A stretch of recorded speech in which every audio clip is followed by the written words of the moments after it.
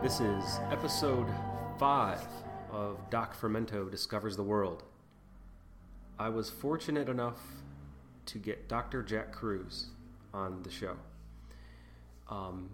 Most people haven't heard of him, but everyone, many of you will real soon. 2012 is going to be a big year for him.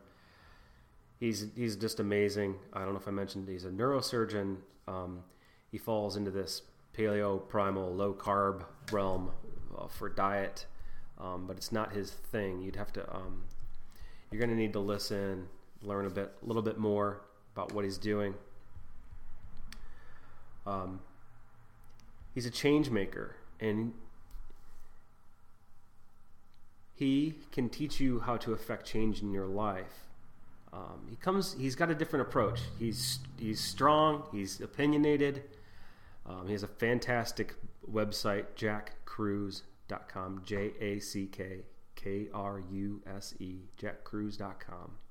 Go there and read Finding Your Primal Sense. And it's a powerful piece about evolving to make a change. Many people need to make some changes, no one more so than me. And the piece was actually hard for me to read because it puts it right in front of you, and well, it makes it real. And I was just floored by it, and I had to get him on the show. I can't believe I got him, because after this, he'll probably, he's going to be too big for me. I feel bad that we didn't even cover this Finding Your Primal Sense piece that he wrote, because it's so damn important. But I was just letting him go because, he's got the knowledge. I forgot to draw it back and bring it back to this piece that he wrote. But that's all right. I ended up talking to him 20 minutes after the show about this, which was a huge mistake because I didn't record it. It was just a personal conversation that I wish you could have all heard.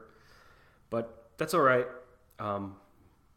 Maybe if I'm lucky enough, I can get him back on in the future to talk more about change. So with that, we're going to go right into my interview with Dr. Jack Kruse.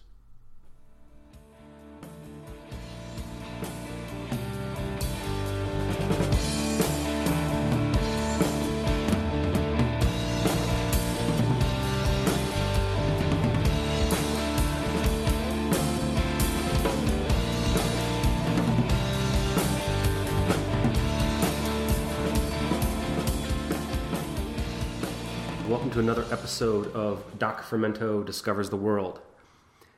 Today we have Dr. Jack Kruse. He's a neurosurgeon, and well, let me just give you some of his own words, and I'll give you something from his about page, and then let him tell you the rest of the story.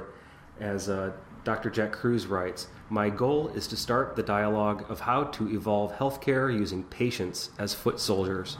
I am hell-bent on changing the process of how medicine is practiced and healthcare delivered in this country." Dr. Jack Kruse, welcome to the show. Hey, how are you, Brian? I'm great. I'm excited to have you here. And pleasure to be here, believe me. Thank you. Can we go back to a little bit more of your about quickly, and then we'll move into your current amazing work? Sure. Give us a little background. Okay, well, I guess the real story started back in my training. I used to be actually an oral surgeon and a dentist, and then I graduated up a few centimeters and went into neurosurgery. And in the process of all my training, I learned a lot of different things about the brain and how the brain does different things. When I came out of residency, I actually gained quite a bit of weight because I used to be very physically fit because I was a big baseball player and football player when I was younger. And around 2003, I started noticing my weight creep up, and it got worse all the way up until I'd say probably about 2006, 2007. And I was at a spine meeting in Birmingham, Alabama, and stood up and when I was getting ready to give a talk, and I had horrible pain in my knee. And long story short, turns out I tore my knee meniscus just by standing up. And I knew right away. I said, this isn't normal. People should tear their knee meniscus, when they're skiing or, bungee cord jumping or something else, but not standing up and going to a podium. So one of the physicians who was there had a wife who was an Amgen researcher. And we talked probably for 3 or 4 days after that because of what happened. And she basically told me, she goes, look, I know what's wrong with you. You're not going to find out from any other doctors. I'm going to send you some stuff, when I get back to San Diego. And I was kind of intrigued by what she had to tell me. She sent me a package with a bunch of research in it on leptin. And she also sent me a couple of other pamphlets about, nutrition. And she sent me a book by Robin Sharma called The Monk Who Sold His Ferrari, which really intrigued me. And I have to be honest with you, I read that first before I actually read the research papers. Uh-huh. And she actually told me exactly, how I should read it, but I didn't follow her rules exactly because I was very intrigued by the title of the book. And I read it, and I cut through the research, and I think I must have read maybe 6 papers she sent me, and all of a sudden, a light bulb went off in my head. And the funny thing is she predicted that, too. She says, you're not going to have to read very much of these things because I know what it took for you, in your training. Her husband had trained with me, and she kind of knew what my education level was, and she says, you're going to pick this up right away, and you'll see what I mean. And she was right. And I started to realize right off the bat that my obesity was at the seat of the problem. And without her being, I guess this was her tactful way of telling me I was a fat ass. Okay. And it was kind of funny, but I had this epiphany reading the stuff, and it got so crazy that I wound up going to the local medical school library here in town and just started pulling articles on top of articles on top of articles, and it went through, nutrition journals and starting to figure out what kind of diet, that I would eat. And then I sat down probably for a good 6 months and synthesized all my thoughts, wrote a lot of things down. And that's when I started working on, my quilt document about how everything ties together. And then I started really in depth thinking about the real cause of obesity and how it interplayed with the brain. And that's when when I started doing that, that's really when a lot of pieces started falling together. And I pulled on my oral surgery training, my dental school training, my medical school training, and, my 7 years of neurosurgery training. And I came up with the idea that I could actually bypass, the leptin receptor in our brain, and I could fix obesity in myself. And of course, I wasn't going to tell anybody this because they would have thought I was a raving lunatic. But I said, this is exactly how I'm going to do it because I think the science makes a lot of sense. So were you saying you started with this this leptin theory of yours? That's where you started from? I knew leptin was at the seat of the obesity. My hypothesis back then was that obesity was an inflammatory brain condition, and the key cause was, the diet, the standard American diet that I was eating, because I was a classic person who was eating the standard American diet. And I realized through my reading where I came through on the nutrition side after doing all my due diligence, I was going to eat either a Mediterranean diet or what I would call a modified Paleolithic diet based on my own reading. Mm-hmm. And I didn't come to, primal or paleo, the way of living until after, I came up with my whole leptin reset and all that. It was much later in the game. Okay. And once I came up with the leptin reset, I stood up in front of my family. I believe it was Thanksgiving, I think 2007. And I told them, at that time I was 357 pounds. I stood up in front of my whole family with the food on the table, and I said, look, this is the Last Supper. I just want to let you know that in 2 years that I'm going to be, physically fit, and I'm going to look so good that I'll be able to, put on a Speedo in front of all of you. And of course, all laughed. I mean, It was pretty hysterical for them, but my wife noticed that I wasn't laughing. Mm-hmm. And she pulled me aside afterwards. She goes, "You're really serious about this?" And I said, "Yeah, I am." I said, I've been doing a lot of reading. And she asked me through this whole process what I was doing, because obviously my behavior had changed. I was going and doing a lot of reading and spending a lot of time at the office. And she saw, papers on top of papers. I probably had between 6,000 and 9,000 papers strewn across my study. And, I would get mad at anybody who came in there and disturbed my piles. Yeah. It was just one of those mad scientist kind of things for about 12 to 18 months. And I felt at that time I had enough data that I was going to test my hypothesis using me as the number one example. So I did that. And when I did that, in the first 3 months, I lost 77 pounds. And needless to say, not only was I shocked, but my wife was probably more shocked. And she thought it was a fluke, and I continued on. In the first 11 months, I dropped 135 pounds.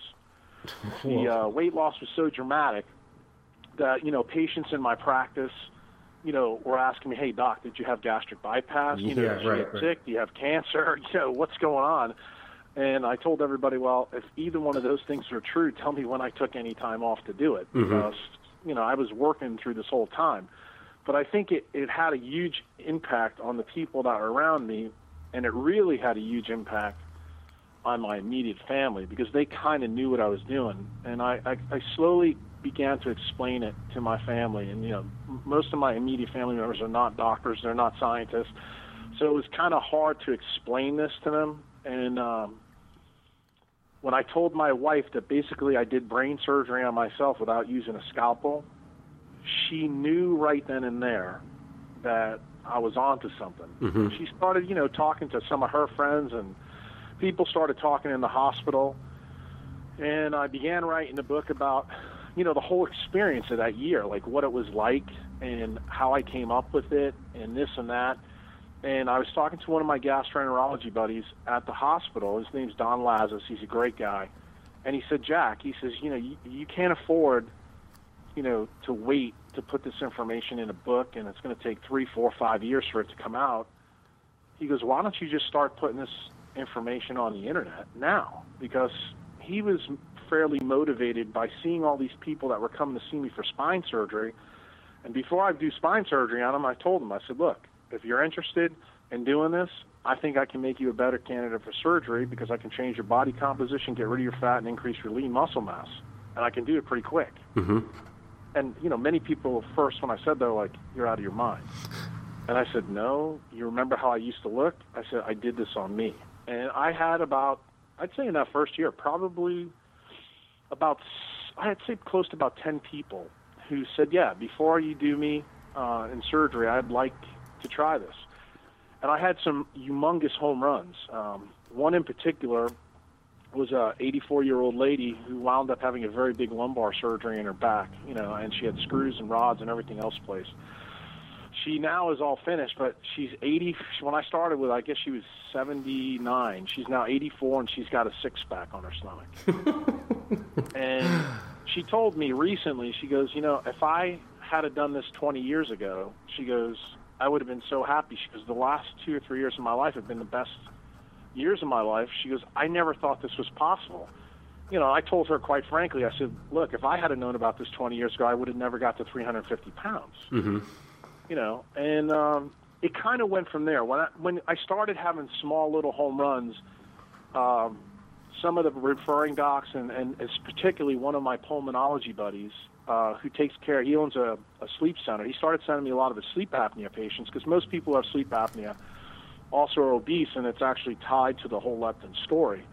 And he sent me this one young guy in particular he was 33 years old.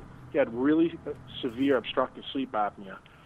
And in a matter of 6 months, he dropped 80 pounds. And I sent him back to Dr. Ramos, and Dr. Ramos, needless to say, was absolutely floored at how the guy looked.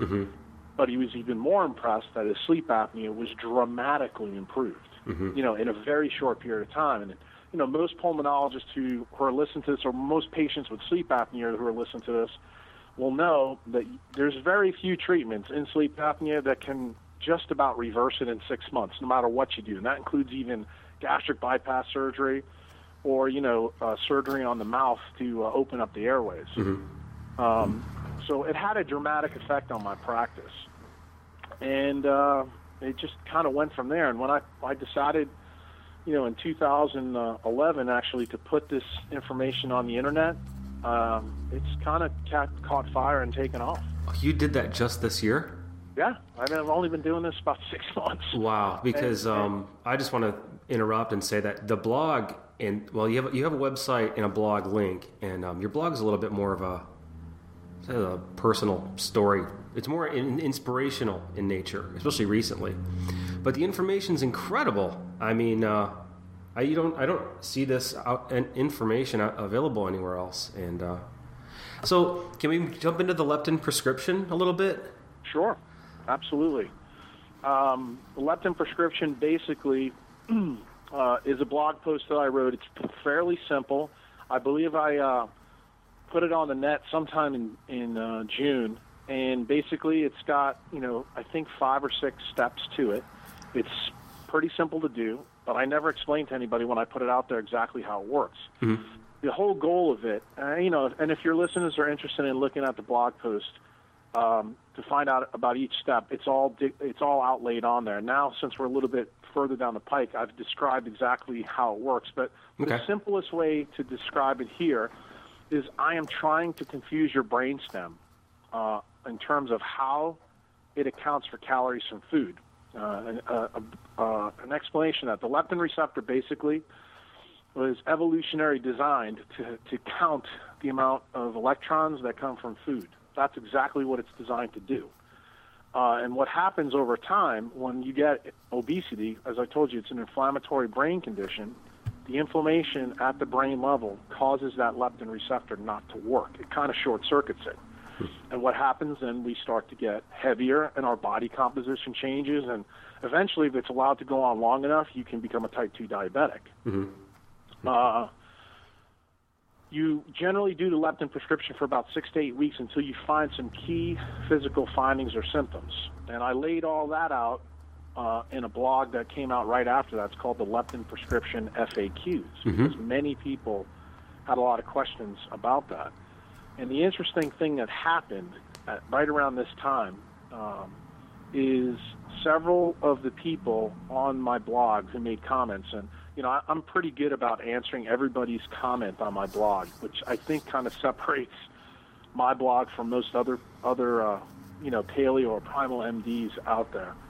But when I did that, people on Mark's Daily Apple, which is Mark Sisson's site, started I guess you call it a thread on his nutrition forum, and it said, I'm going to do a leptin reset experiment. And it was started by a lady named Kima on 6/15/2011. Okay.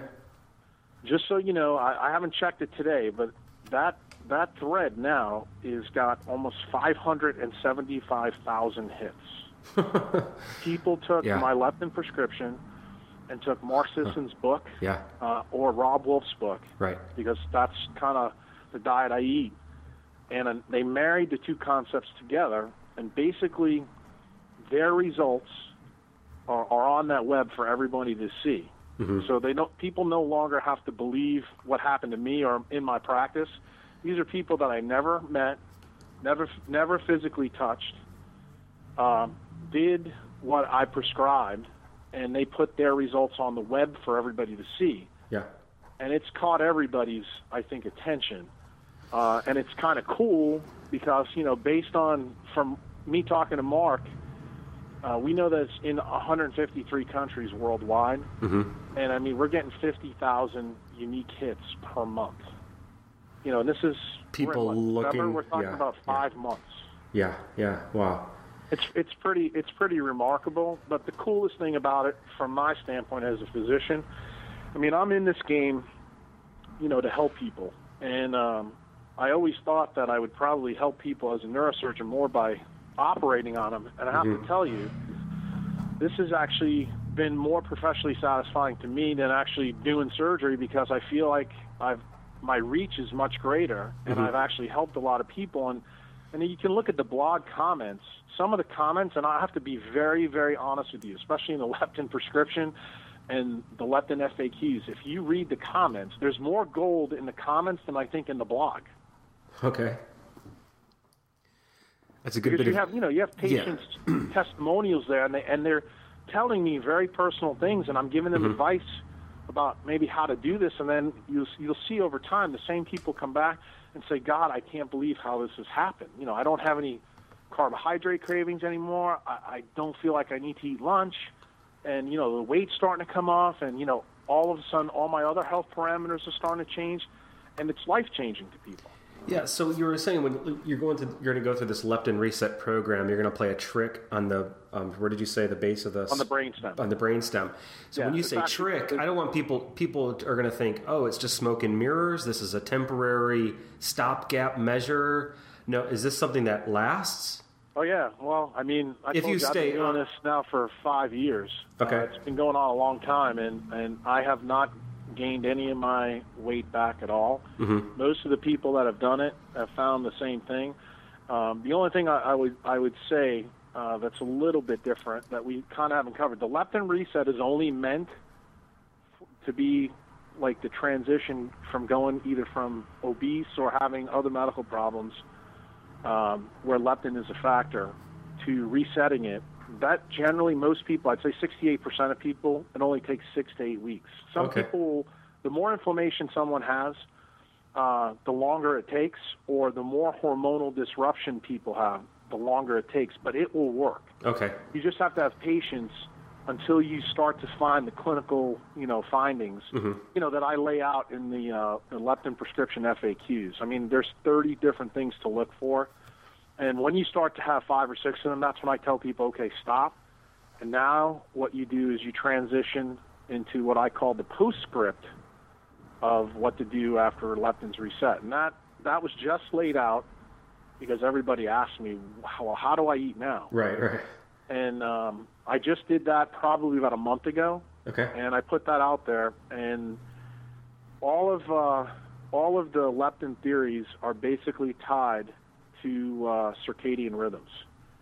And what is paramount in this, in terms of how you should eat and live the rest of your life, is you should be mindful of the light cycles and also mindful of meal timing. And the reason for that is because before humans had a leptin receptor that was functional, it generally doesn't become functional in humans until about 12 to 24 months of age. So before that, like when we were a single cell inside our mother, we got to be pretty big until 12 months old. So how did we do that without a receptor? And, I learned about this back in medical school, but I never put 2 and 2 together until about 2007. And I said, there's got to be another system in the brain and in the human body that we default to before we use the leptin receptor. And what that default was the neuroendocrine response, which means the hormonal response in both either the mother or the fetus. And when I realized that, I said, you know what? If I can fuse the brainstem, I can force it to start paying attention back to hormones, and that's precisely what I do. And I tell people all the time that I follow what we call a quantified self platform. That means I draw on myself, or I did during the reset, and I actually still do this today. I draw blood on myself every 3 months, the same sets of blood, to make sure that my hormones are optimal through this whole process. And what I found when I first started is that my hormones are extremely disordered, probably for the first year, and that as I ate, given the way our biologic and circadian rhythms are wired, everything came back to what I call a homeostatic, set point. And things got better and better and better. And what happened as time went on, my body composition even changed more and more and more, where I started losing fat and gaining lean muscle mass. And that occurred even before I did any exercises. Here's the most probably amazing thing that people don't believe, but the first calendar year, I didn't do any exercise. And the reason I didn't do the exercise, if you remember when I told you the story in the beginning, I tore my knee meniscus. Well, I needed surgery on that, but I refused to have surgery until I fixed the underlying obesity problem. Okay. So and you managed the reason to lose... I did that is because, remember, I am a surgeon, and I knew that I wasn't a good candidate for any kind of surgery, being obese. Right. So I put on myself exactly what, criteria I would have put on a patient. Okay. And I cruised around for almost a year with a torn meniscus. And when I lost the weight, then I had the surgery done, and this will show you just how successful it was. I had surgery and I operated the next day. Never took any pain medicines. In fact, never went back to the orthopedic surgeon. Took my own sutures out, and since that day, I have never seen a doctor since. Wow. That's how healthy I've been. Mm-hmm. And it just goes to show you, when you take control of the problem, you can do pretty amazing things. Yeah, absolutely. So let me touch on hormones for just a second, because a lot of things everyone's familiar with now, macronutrients, micronutrients, vitamins, and things. Hormones, I think it might give people. I don't think people are got their head around this yet. For instance, if you went to get a blood test, is there a blood test you'd request that check hormones, or is that automatic, or is that just an automatic thing that they check in a blood test? Well, no. Generally, you have to find a doctor who knows how to do this stuff. And I hate to say this, but most conventional physicians don't really get involved in this. The ones that do, usually either urologists or OBGYNs. Sometimes primary care docs will do it, but most of them are afraid of it because of a lot of the studies that came out in the early or late 90s and early 2000s that were horribly flawed. But probably the docs that are best at this are what we call naturopathic physicians or anti-aging docs. Okay. And they do all of this stuff, and they use both blood and salivary testing because there's certain hormones that are better tested one way than the other. Yeah. The key point with that is there is a battery of tests that I do on myself all the time, as I mentioned to you, every 3 months. And I did write a blog post about that as well. I actually put down what the optimizing labs were for me. Okay. And I don't think everybody has to do that because I can afford to do this, and it's not cheap. But you have to realize something. I'm actually kind of still doing an experiment on myself. I'm now, 5 or 6 years into this, and I do these labs all the time. So I'm trending everything. I want to know exactly what's going on in my body as time goes on. Most other people who do this, who just have, say, like 40, 50, 100 pounds to lose, you can do it without being so crazy about getting the labs done. But here's the key point. When you have plateaus, when you have, like, say you go for a period of time for 6 to 8 months and nothing's working, do not change what you're doing. Get your labs done, because more likely than not, there's an underlying hormonal issue that's causing the plateau. Okay. Because the key factor is leptin is the master hormone in the body. It controls all the other hormones. So while you're going through the reset and you're trying to recover your leptin receptor, you're going to have tremendous changes in all the other hormones. You're going to see wild swings. Like, one of the things I learned about my own physiology, which I know now, I didn't know this then, is particular to me. I am exquisitely sensitive to the light cycle. In fact, as we talk today, we're coming into the steepest part of the year in the northern hemisphere for the loss of light. Well, this is the time of the year that I can barely eat any carbohydrates, because if I do, it affects my cortisol level tremendously. Wow. Now, 6, 7 years ago, I had no clue about that. And the reason why I have a clue about it now is because of the serial testing that I did. Now, I have some patients that test like I do, but I have to say the majority of them don't, because they can't afford it. But the ones that do have also got a much deeper level of introspection of truly how their physiology works. And I'll even take it another level. The people who do this testing, actually, you get so much information about yourself that you can tell exactly what foods affect your epigenetic switches on your genes. And it makes you a much more effective creator of your diet. Now, many people out there advocate a diet, to a population, and, I'd say for probably 68% of people that works. And I think the paleo diet's a good it's a good model for that. But you have to realize, if you read the comments on my blog, or you go to Rob Wolf's site or Mark Sisson's site, or Paul Jaminet's site as well, you will see multitudes of people who are eating a good diet but still not getting the results they want. Yeah. And those are the people I'm interested in. I'm not really interested in the other 68%, who can buy one of those books and do a standard paleo template and do well. I wasn't one of those people. I like this. And most of the people that come in my office aren't one of those people. I'm sure, a guy like, Matt Lalonde is not going to show up in Jack Cruz's office and say, "Look, I need to be hacked because I'm in bad shape." Right. He's got great results from following Rob's paleo solution, and that's all well and good. My interest is for those who aren't, and giving them insights to why they're not, telling them some of the things that I've learned, from myself, from my N-1, and also from the patients who've done this as well. That I've actually, treated through this. And I just decided in the beginning that, anybody who posted a question about this, I would answer it. And I think part of the reason why it's gained a lot of traction is when people started to do this on their own, they started to see tremendous results. People who, could not give up any carbohydrates, literally within 4 or 5 weeks said, "I don't want to eat them anymore." And I've never had this happen to me. And anybody who's been obese any time in their life knows, and I'm a perfect example of this, you've tried every diet in the book. Nothing works. You yo-yo diet, you gain the weight back, and usually you gain 10 or 20% more. Again, that's because of leptin. This process effectively ends your dieting, period. Dieting, to me, is a bad word, okay? Yeah. And I never use it. Because I don't think it's appropriate. I think once you do this long enough and you keep your inflammation levels in your body down low enough, your leptin receptor can recover. And that's in the process what I'm doing now. I think my leptin receptor is completely recovered because I can pretty much eat whatever I want now, even irrespective of the light cycles, and I can get away with it.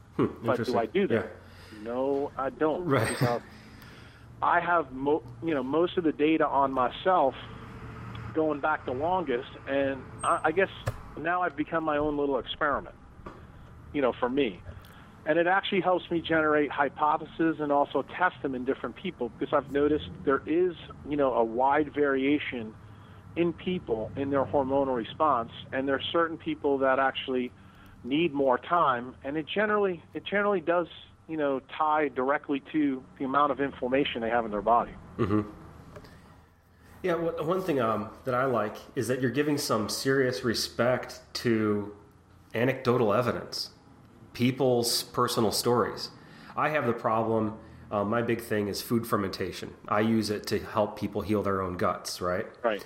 And if I ever enter a blog, go on a comment section, there was a piece written, a scientific paper about the fact that there's no clinical proof that ingesting a probiotic alters your gut flora at all. Right. So there's no clinical proof of this. So when I enter the conversation, I'm an anecdote. And so are the dozens of people that I've personally helped. We're all an army of anecdotes. So I kind of get tired of all that. I'm not in the medical community, so it's easy for me to ignore the word anecdote or clinical or whatever. But I'm really glad to see someone at your level giving some thought and respect to individual stories. Well, you have to also realize something, and this is where it does pay. It would do you well to realize the history of medicine was built on empiric evidence and anecdotes. That's actually how we learned how to treat certain diseases and how we learned not to. For example, you remember back in Egyptian and Roman times, we used to put holes in people's head and drain them of blood. And the whole story about the barber of Seville and why the barber shop was associated with bloodletting. But we know that doesn't work anymore, but we learned that through N-1s. Today, in medicine, the golden goose is called this, the standard, I should say the randomized controlled clinical trial with control groups.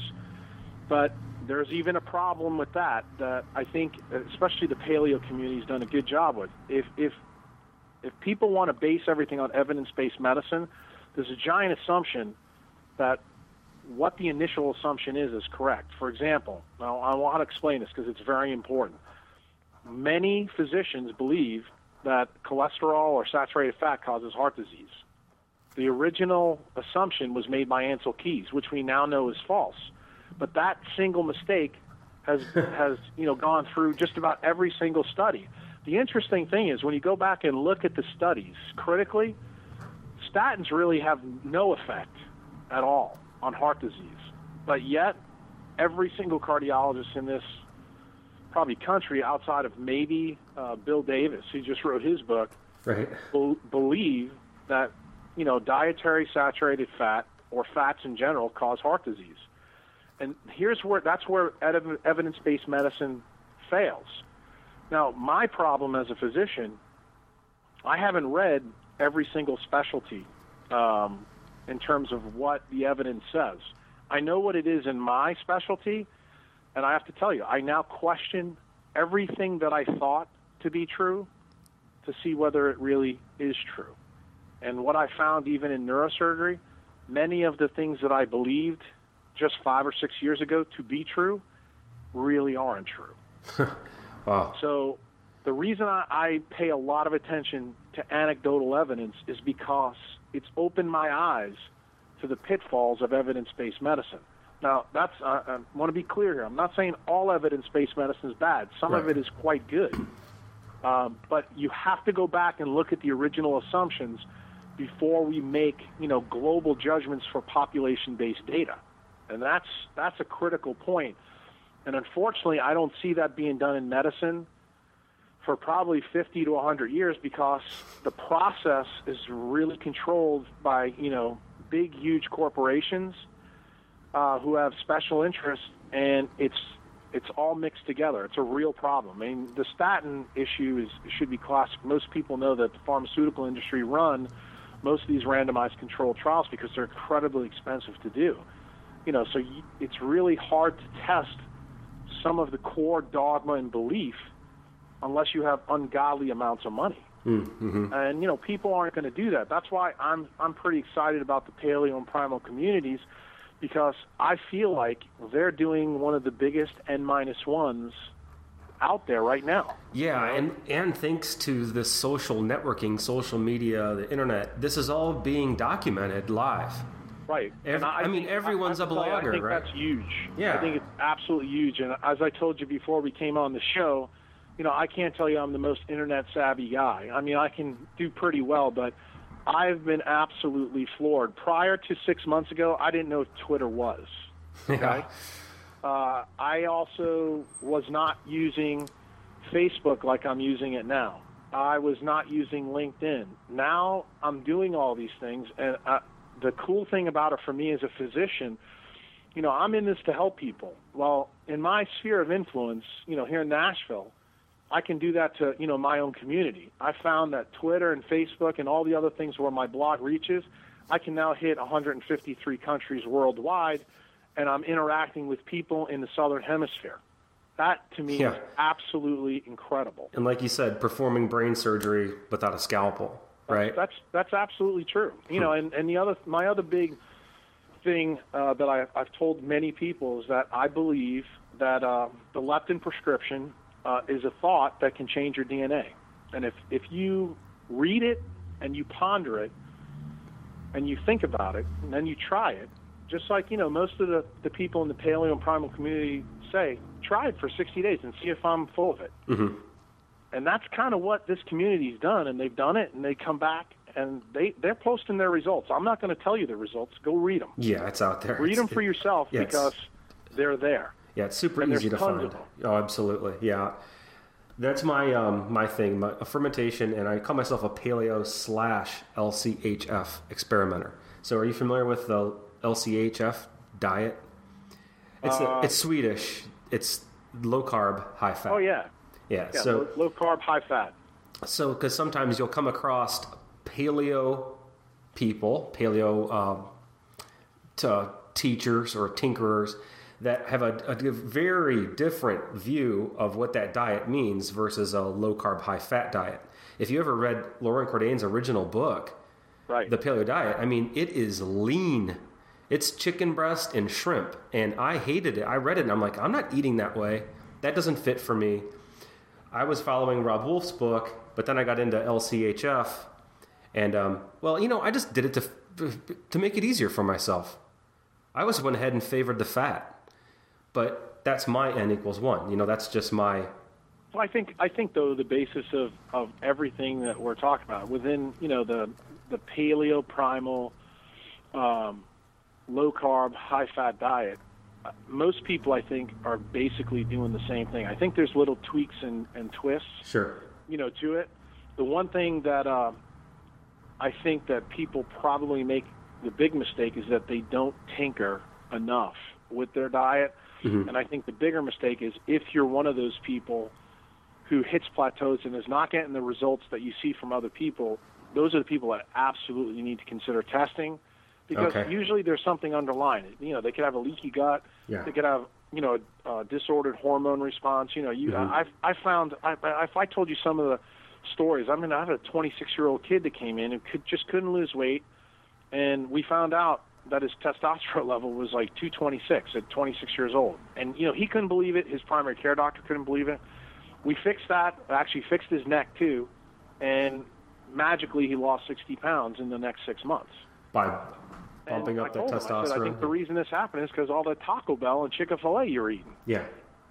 And you had a lot of, polyunsaturated fats in your diet mixed with, bad processed carbs, mm-hmm. and that caused the underlying inflammation. The cool thing about a young kid, though, is they can bounce back fast because their brains, their hypothalamus, works way better than, say, a postmenopausal woman who's at 60 years old. I was going to say, a lifetime. It's so funny you just mentioned that. Inflammation. Yeah, I have someone in my life who's a 60-year-old woman, and she has hit the paleo hardcore. She's she should be studied. She's awesome, but she has plateaued. Right. 60-year-old female. So it's funny that you mentioned that. I would tell you, in a case like that, I can tell you right now, her hormones absolutely need to be assayed, and mm-hmm. I guarantee you're going to find some abnormalities. And then when those abnormalities are found, the rule of thumb that I use is I want people's inflammatory levels, they're highly sensitive CRP, to be almost at undetectable levels. And I also want all their hormones in the top quartile of what they should be in the reference range. Mm-hmm. And I think most docs that do this kind of stuff also shoot for the same ranges. Okay. But obviously, that's kind of a stereotypical global statement I just made. When you see a patient in the office, you're obviously going to biohack them and get them back, to normal. Because everybody takes some individual tinkering. This is not the kind of thing that you can just go out and say, look, here's the paleo template, live it, and that's it. And everybody's the same way. It's just not reality. And those kind of cases I love because that's what I love to do. I like to hack people, yeah. And get them back, because the smile on their face when they're done mm-hmm. is worth $1 million. They didn't believe it. I can't tell you how many skeptics that I have completely kicked in the crotch, with this. And it's just the coolest thing in the world. I used to think, taking a disc out in someone's back and when they wake up they were completely free of pain was the biggest charge. But there's nothing like seeing somebody who is a non-believer, a year later and just go, look at where I was and look at where I am now. Yeah. And I tell them, I said, did I touch you? Did I do brain surgery on you? Do you have a scar on your head? Right, no. It's just cool. When they have that realization, cool, I said, see, a thought can change your DNA. Mm-hmm. I just proved it to you. And I tell people, just pay it forward. Tell as many people as you can that there is an answer out there, and try it. Because what we're talking about is not going to hurt anybody. In fact, it's going to help. Yeah. What brings people? How do people end up in your office? What happens? What happens to them? That's kind of an interesting topic right now. Basically, you got to have a neurosurgical problem. So I don't take anyone in, just to do a leptin reset alone. I do have another practice outside my neurosurgery practice that's quite small that I have taken personal cases on, if people have significant problems who really want it done. But I'm not going to pull any punches here. It's a very labor-intensive business. It takes a lot of time, and those people are paying cash money. There's no insurance for that. And it's a long process. But I've limited how many people I would do it for, just because I physically don't have the time. But I think through the process of what's kind of happened on the web and what a lot of the people on the comment section on Mark's Daily Apple have asked for, they want me to come up with a web platform where I could help, people in the Southern Hemisphere, where I could help people in Zambia or in Germany. And right now we're working on actually doing something like that. We haven't, got all the kinks out, but it's under construction, and it's probably something that will launch sometime in 2012. Okay. Now, a little bit to the different point. The way I'd like to ask this is, as a neurosurgeon, what happens to people that they end up needing that service from you? Is this a dietary thing? Are these people just getting injured? Are these car accidents? Or no, most of the problems that I see are degenerative in nature, and what people they're don't actual realize, diseases. When you're leptin resistant, you're much more prone to degenerative conditions, both in your spine, your lower back, your neck, and also conditions in the brain. So most of these people come in and they're expecting, hey, look, doc, I got arm pain, and my primary care doc did an MRI and found a big disc in my neck. And I say, yeah, you're right, but did they also tell you that you've got, fat replacement in your bone marrow? Did they tell you that you've got modic changes? Did they tell you this? Did they tell you that? There's fat replacement in bone marrow? Oh, yeah. That's one of the signs. I can pick up metabolic bone disease usually just by looking at someone's MRI. And there's fat in the bone? I can almost guess what your hormone levels are going to be by looking at that, because I do this all the time now. Yeah. 5, 6, 7 years ago, I could never do that. But, now every patient that comes in, I look at this disease, I look at the diseases that I treat as a neurosurgeon through a completely different set of glasses now, because of what I learned in my own case and the patients, that I've treated since then. And this is where I started finding, the vitamin D levels that everybody's talking about now. I started finding these things out 6, 7, 8 years ago. And I couldn't figure out why I was seeing. I only saw it so far. I think in the last 6 years we look back at, I only found one person with a normal vitamin D that's come into my office. Wow. So low vitamin Ds, I can tell you, are definitely correlated with degenerative disc disease. And if you got a disc problem, you got a bad vitamin D issue. And isn't D actually a hormone? Yeah, it's actually the last hormone in the chain that's made from pregnenolone, and we make all those things from LDL cholesterol. Another reason why cholesterol is very important. So to avoid these obvious names like osteoporosis or something like this, it's not eating American cheese and drinking milk, is it? No. In fact, I've written extensively about osteoporosis. It's probably the one disease that I've hit pretty hard in my blog that's tied to neurosurgery. I started seeing osteoporosis at unbelievable levels once I finished my residency and came out. And when I was in my residency, I very rarely saw osteoporosis. But when I came into private practice, I was overwhelmed with how much of it I saw.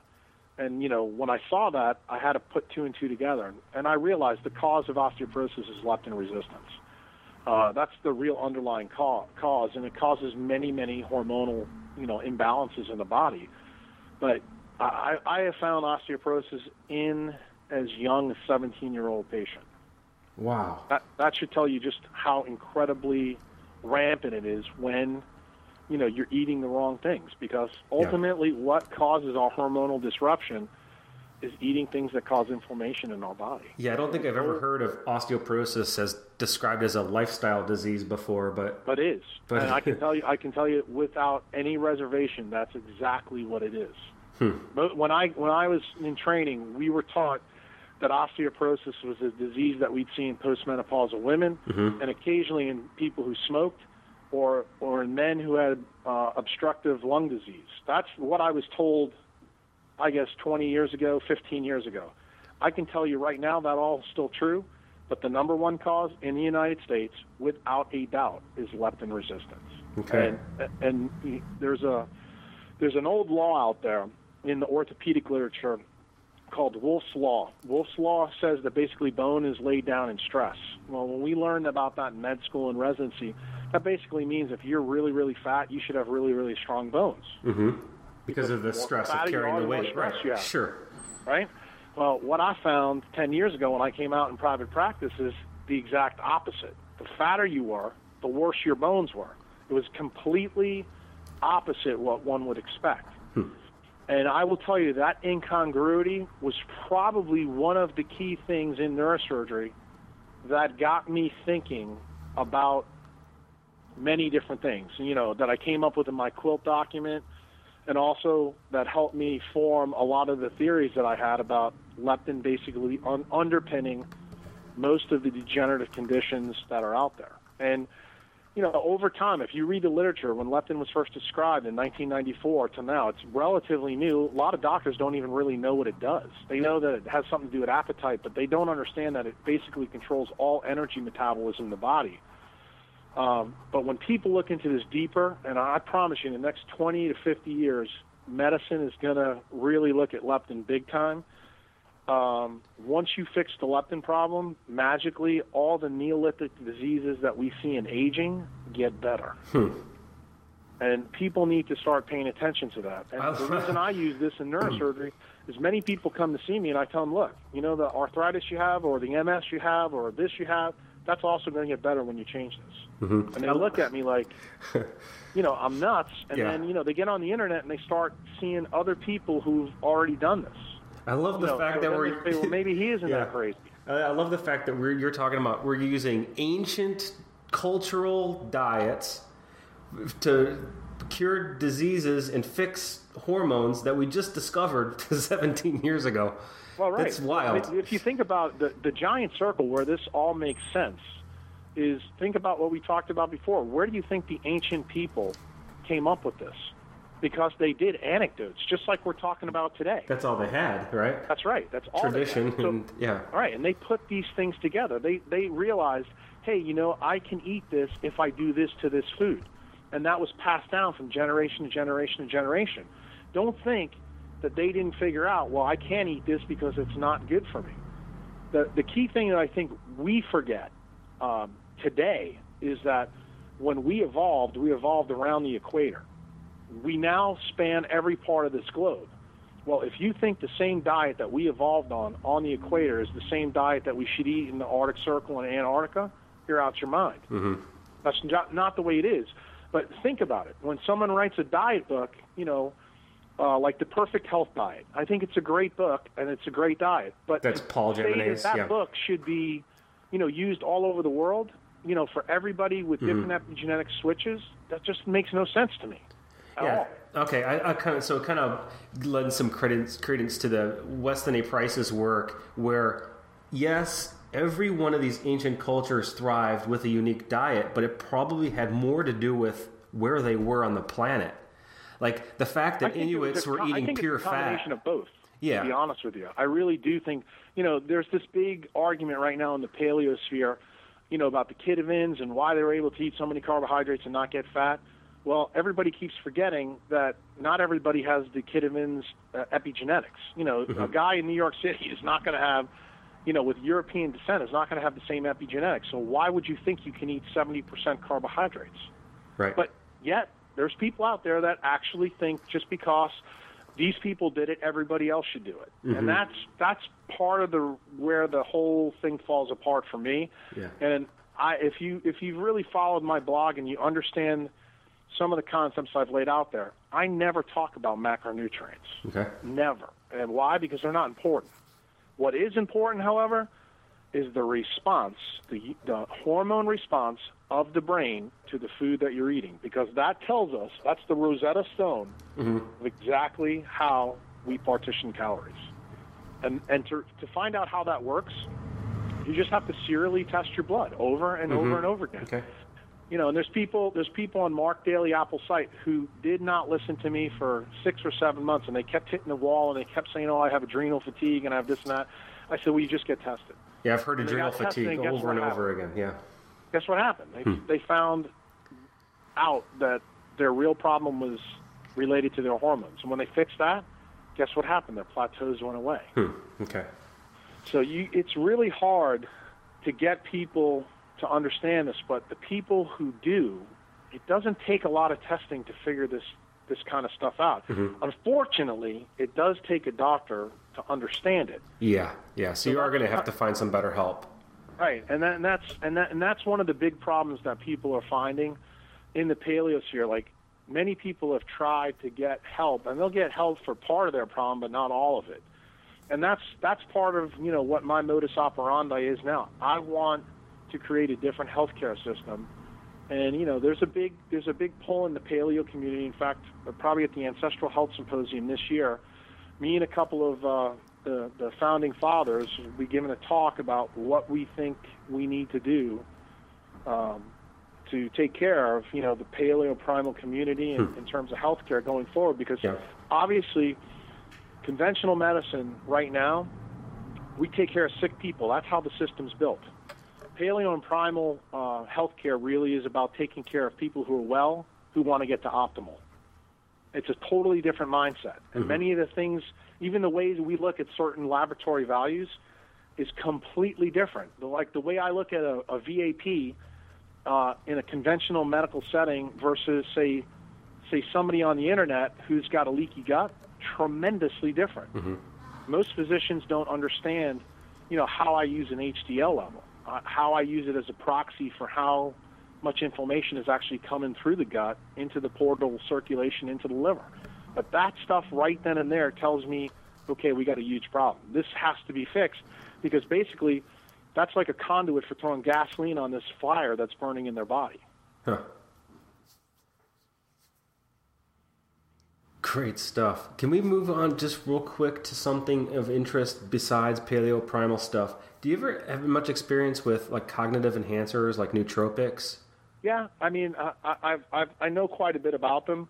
I have to tell you that some of them, I think short-term uses for changes like kids in college and things like that, yeah, they work great, but It's not something I'd advocate for long-term use, because the best way to improve your cognitive ability is to have hormonal balance in your body.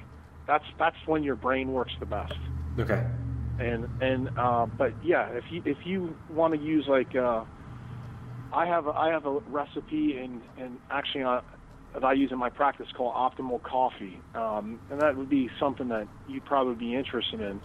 I use coconut oil, coffee, cinnamon, nutmeg, and turmeric in the coffee, and that's how I drink my coffee. I only drink coffee usually at breakfast time. Yeah. And I don't do it every day. There's some days I do it, some days I don't. If I'm in surgery and I know I'm not going to eat any lunch, I'll usually have an Optimal Coffee, and it has tremendous effects. In fact, my son, who's 18 years old, is in college. He just used it to take his finals in the last couple of weeks, and Wow. it's like, it's amazing. Yeah. The effect that it had. Not only that, he found that his retention and his learning, when he'd study and wake up, was like 20% better. He felt more efficient. But there's a lot of different things out there that do. Yeah, I'm going to definitely have to look into the Optimal Coffee. Now, I've got a friend that I follow, Dave Asprey. He's the Bulletproof Exec. Yeah, I've read about his Bulletproof Coffee. That's MCT. One of my blog commenters actually told me about his Bulletproof Coffee. I didn't know about it until about 2 weeks ago. And I saw that he used butter in his, and I thought that was kind of interesting, and I think it'd be good. The only thing I'd have an issue with that is with the casein protein. I think it would be better with ghee, to be quite honest with you. Okay, I can understand. I can see there. Yeah, he definitely grass-fed butter and the combination of MCT oil is actually. Yeah, well, I use MCT oil a lot. I'm a huge fan of that because of the effects that it has on brain cells. It actually makes brain cells work much more efficiently. Yeah, I call it like putting STP in the gas tank for your brain. Mm-hmm. It cleans everything out. So I'm going to save my pennies and just invest in a 50-gallon drum of coconut oil and however much MCT oil I can afford, because I hit the butter. I hit the butter pretty hard. I mean, yeah. I'm a big fan of butter too, but I have to tell you, for people who are making the transition, to go from just say good to great, I think ghee is a better choice. Okay. And ghee, or just for people to know, that's also clarified butter. Yeah, clarified butter. Basically, all it is, it takes all the bad proteins that are in dairy and removes them so that you're basically just dealing with all the fat. Okay, yeah, the casein is a protein. Right. And that's the people have allergies to, and there's two types of casein, and it's all very confusing. Yeah, the two main proteins in dairy products are whey and casein, and whey protein has a lot of good effects.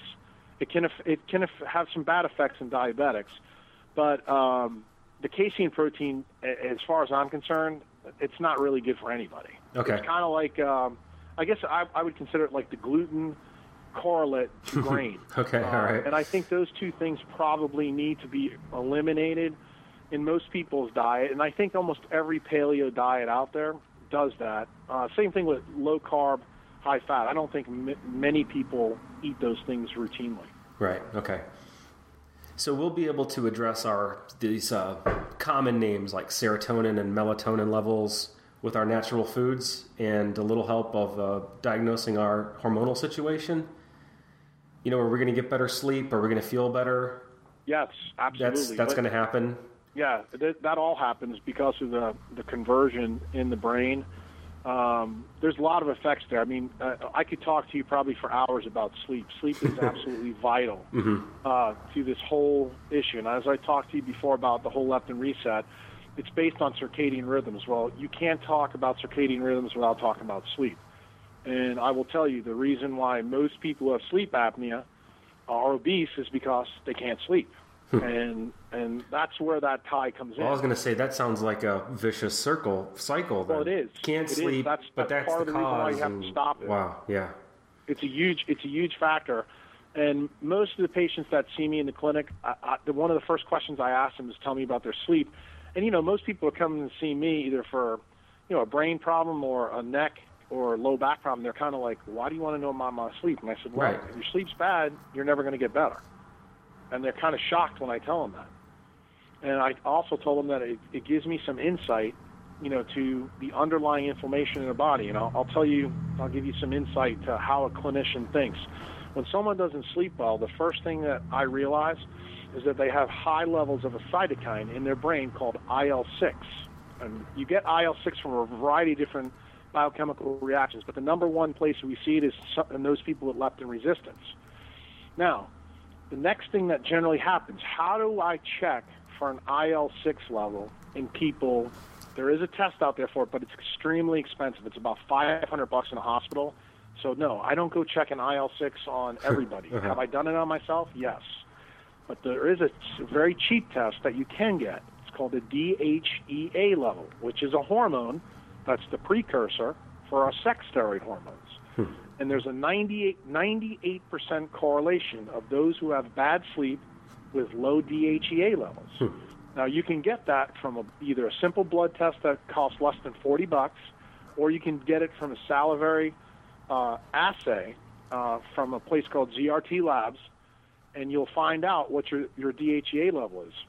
Once you diagnose that, then you can actually tell somebody, look, you can supplement DHEA, or you can eat with things that will help you replenish your DHEA to bring the levels up, and then you can serially test it over time to see if what you're doing from a macronutrient standpoint is actually helping. The other thing that you do, simple, are you sleeping better? And what patients will find is as their DHEA level becomes optimal in that top 25%, their sleep becomes rock star status. And then magically, their plateaus start to go away. Magically, all the other things they were concerned about get better. Not only that, their thyroid function. If they were hypothyroid, which most people are who have excess weight, that also improves. Some people, like women with leaky guts, like some of the things you were talking about fixing with fermented carbohydrates, sometimes they need a little T3 or T4 thrown in the mix to get their pituitary gland fired up or get their thyroid fired up to get them going. But generally, as things move on, everything improves. And clinically, these are all the things that I use in the office to find out if how sleep is tied to our hormone status. Right. It's pretty simple. It's not brain surgery. Yeah, it all kind of goes back. No, right. So it all kind of goes back to like the Rob Wolf statement that we'll do 30 days, 60 days, whatever your number is. And how do you feel? How do you perform? How do you sleep? These are the markers that a person can judge themselves, how they're doing. And then when you find a sleep problem or you plateau on weight, then it's time to maybe dig into those, the tests. And, right. And the other caveat that I would make to people who are going to be listening to this, think about it this: the more inflammation you have, the longer it's going to take. Like Rob is not going to tell somebody with MS who's morbidly obese in 30 days you're going to be better, because they're not. Right. Okay? That's a person that's going to take a lot longer time. But we need to do a better job in our community to let people know that. It's still going to make you better, but the time to get better is going to take longer. Okay. There's many people out there who are very, very thin who just don't have good body comp, same issue. If you have high levels of inflammation in your body, that's the key. And what you have to do is you have to give people small, little clinical wins, and when that happens over time, that's when they start seeing those wins. And you'll see them in their lab results, and people will see them in their results. So, their waistlines will go down, their muscles will get bigger, their friends and family will start saying, dude, you look different. Yeah, this is happening around here. Anymore. Your face looks different. My wife hears all the time from the girls that do her pedicures, God, your feet are so soft. How does this happen? Skin, everything. Yep, I'm hearing that. There's nothing that is immune to this. That's just amazing. Now, I got to cover this before you disappear on me. This article, The Teeth in Disease, it is fantastic. I have this whole theory about teeth and tooth health, and that from ancient days ago. My dad was always having root canal problems, and they were always coincided with his antibiotic use. But anyways, so I've always been kind of interested in the mouth from my childhood. And then after discovering Weston A. Price's work, I was like, wow, this is some remarkable stuff. I can't believe this isn't common knowledge. But this article here, you bring in two different ideas and kind of fuse them together, some knowledge here it's absolutely fantastic. Yeah, I guess that's probably based on my educational training that, we talked about in the beginning. Many people, hear that I'm a neurosurgeon first and forget that I also was a dentist and an oral surgeon. Yeah. Before I became. That's pretty rare. So normally, if someone's a neurosurgeon, you don't remember to bother to ask them if they were a dentist first. Right, and I will tell you that I always think of myself honestly as a dentist first and a neurosurgeon second. Because, that's I did that before I was a neurosurgeon, and I really enjoyed it, and I learned a lot of the foundational work, that I'm now using from dentistry. But here's the interesting thing that you may find interesting, and maybe some of your listeners will. I have a friend who I went to dental school with who's now becoming what I would call the online paleo dentist.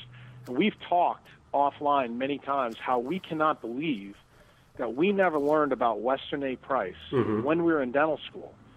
We've gone back to find out subsequently why, and it ties back to money and issues related to the ADA and Weston A. Price back in the 30s and 40s, where they didn't like what he had to say because it went against what organized dentistry believed. And I'm not kidding you. I did not know about Weston A. Price until probably, I guess it was maybe 2 or 3 years ago. Wow. Yeah. And the crazy thing was, I was already, as a neurosurgeon, using like vitamin K2 that he called Factor X in his, book. Yeah.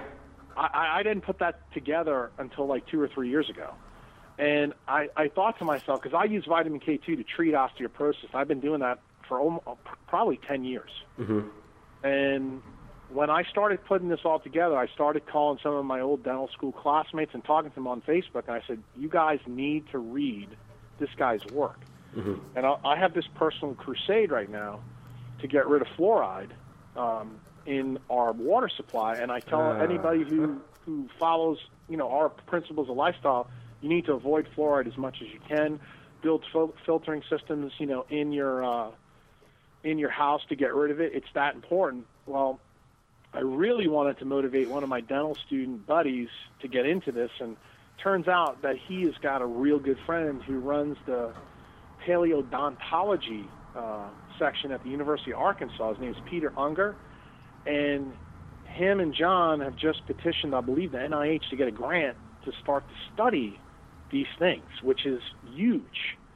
And I'm hoping that, we can make some huge changes in dentistry, because my belief is there's more things that we can find in the oral cavity that truly tell us about what macronutrient. We may have to stop here. Yep, that's fine. I'll give you a pause. Hold tight. Yep. All right, Jack, you're back?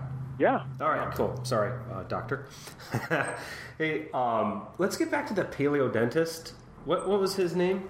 Yeah, he's one of my classmates from dental school. His name is John Sorrentino, and he's a dentist in Poughkeepsie, New York.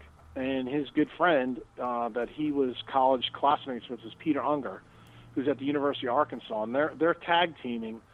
In fact, Rob Wolf just mentioned Dr. Unger's work on Twitter the other day, and I had told John that it looks like Rob is actually paying attention to the things that are going on in dentistry, because I believe that we can find out so many things from an oral cavity examination about our physiology, about our hormone status, if we just do it. And the problem is most physicians don't know anything about the oral cavity, but most dentists do. Yeah. And the problem is most dentists are not really plugged in to this lifestyle yet. Right. But we're looking to change that. And John Sorrentino is one of those guys that I think is going to lead that charge, because he's already started doing it in his own community and got a bunch of the dentists together, have meetings to start talk about these things. And, he's even starting to petition our old dental school and also, the NIH about starting to look at these things, and I think that's a great thing. That's awesome. Do you have a blog or a or anything like that you can find? Do you know? Yeah, well, he does have a blog. I don't know what the address is, but I think if you... by the time this show goes up, I'll have found it, and I'll have it added to the show notes. And he just did a podcast with Jimmy Moore in the last 2 weeks. Oh, great! You can find that link on there, and I believe he even talks about Dr. Unger on there. Oh, okay, great. Yeah, Jimmy Moore, of course. Cool, we'll check that out for sure. Yeah, I was interested. I want to ask you one more question. It's kind of a strange thing for me. It's also root canals. Yeah. Do you have something to say about those? Yeah, don't get one. Thank you. Damn, I was hoping you'd say that. Well, I mean, here I got to tell you a funny story. I hope please. I think you'll really appreciate this. I was on call last week, and one of our good friends had some people in, because the Saints were playing the Titans here in an NFL game, and all these people from New Orleans came up, and I just started talking to this guy, and he told me he just had a recent root canal about a month ago, and ever since he's had the root canal, he's got these horrible ulcers in his mouth. He's been to like 19 dentists down in New Orleans. No one knows what's going on. Yeah. And we were sitting there drinking he was drinking a glass of wine, and I was drinking water, and I just looked at him. I said, dude, you know what your problem is? You're having an allergic reaction to the gutta percha that was put in your root canal, and you need to get it out as soon as possible. Yeah. And then he said to me, he goes, well, how do you know that? And I said, well, I'm going to shock you even more. I said, because he couldn't drink the red wine that I gave him because it hurt his mouth because of the tannins in the wine. Right. So he was drinking white wine. I said, how about if I prove to you right now that I'm right? And he goes, okay. So I went over and opened up Nutiva coconut oil and gave him 2 huge tablespoons and told him to put it in his mouth, wait till it melts, and swish it around. Mm-hmm. I took a 10,000 IU capsule of vitamin D, put a pinhole in it, squirted it under his tongue, and told him to swish it around as well. Then I said, take some of this red wine. And I specifically gave him a Malbec from Argentina because it's a very tannic wine. Mm-hmm. I said, okay, tell me, did it bother your tooth? He goes, no. I said, do you know why? He said, no. I said, well, we just affected your immune system in your mouth, and we also gave you basically an antibacterial, an antiviral, and antifungus mouthwash. Mm-hmm. That's natural. Yeah. I said, you need to remove, as soon as you go home, you tell them to take it out. They just take the whole, can they just extract the tooth at that point? Well, that's what he wants to do. I don't think he wants to go, there's another option. You can go for another filling material that he's probably not allergic to. Okay. But I don't think he's going to do this because this guy if you heard his whole story, it was unbelievable what's happened to him. He almost had what I would call an autoimmune severe reaction in his mouth. We know in medicine, we know it on the skin. It's called Stevens-Johnson syndrome. He basically got the same kind of reaction in his mouth where he had ulcers that were bleeding up under his lip, in his mouth, on the tongue side, on the cheek side. He couldn't eat anything.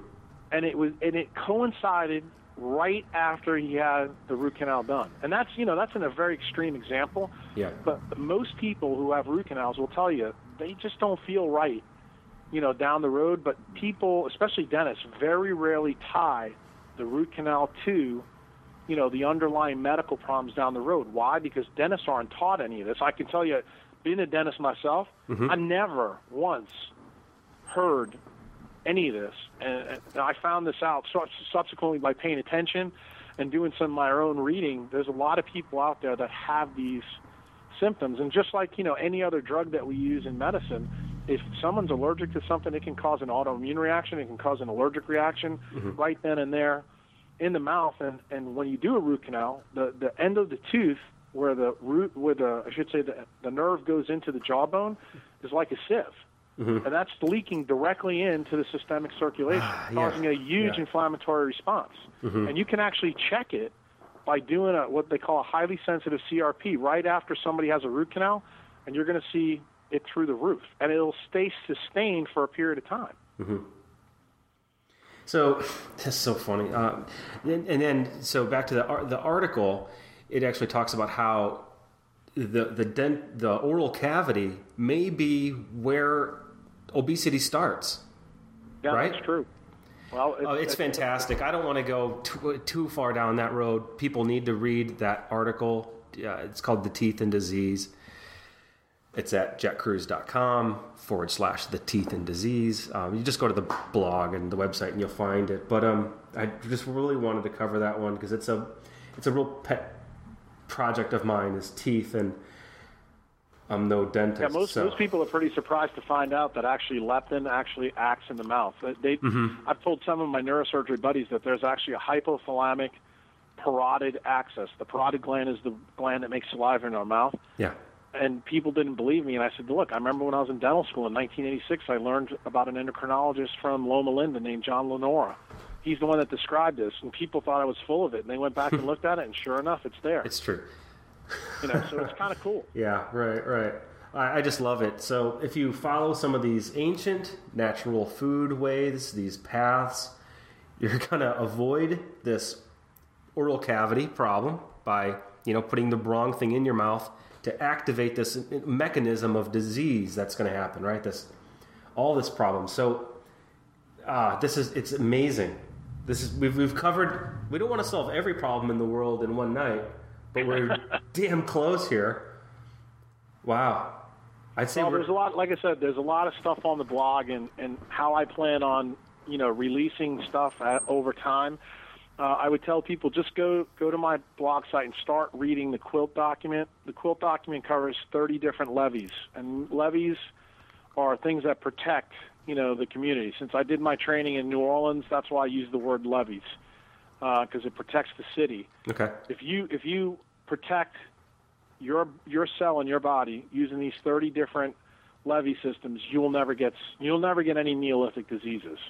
And I've ordered the protection system, the levee system, from 1 through 30. Leptin stands at number 2. So obviously I've spent a lot of time talking about leptin since it's the kingpin at the top. Okay. But if you go through each one of them, I'm going to talk about each one of those levees in detail over the next several years, and tell people exactly how they can optimize that levee to help them avoid disease.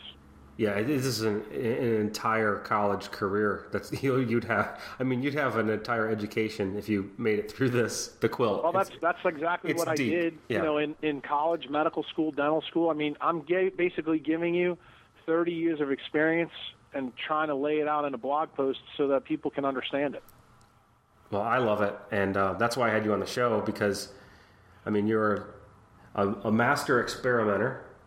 You're definitely a guru, and I think you're starting to become a geek because Yeah, I hate to say it, but I think you're right about that. yeah, 'cause those are the 3 criteria to get on the show. So you just snuck in on the geek factor. So That's funny. Thank you so much, Dr. Jack Kruse, for joining me. You have a few something to plug? Where else to go besides the blog? I don't have anything to plug. Right now, all I'm doing is putting the blog out. If anybody has any questions, just ask a question on the comment section. All right. Leave your email, and I promise you, if you've looked at the blog, I generally answer every single one of them in between my cases, or when I'm not busy. But I usually get to all of them. You can usually find me either on Facebook. You can find me on Mark Daly Apple's site, on Rob Wolf's site, Jimmy Moore's site. I'm pretty much everywhere. I try to make myself as accessible as I can. To people, because my goal is to really help people help themselves. I think you are, and I can't wait to see you start popping up everywhere on all the shows, and I look forward to hearing more from you. Thank you for this. It's been great.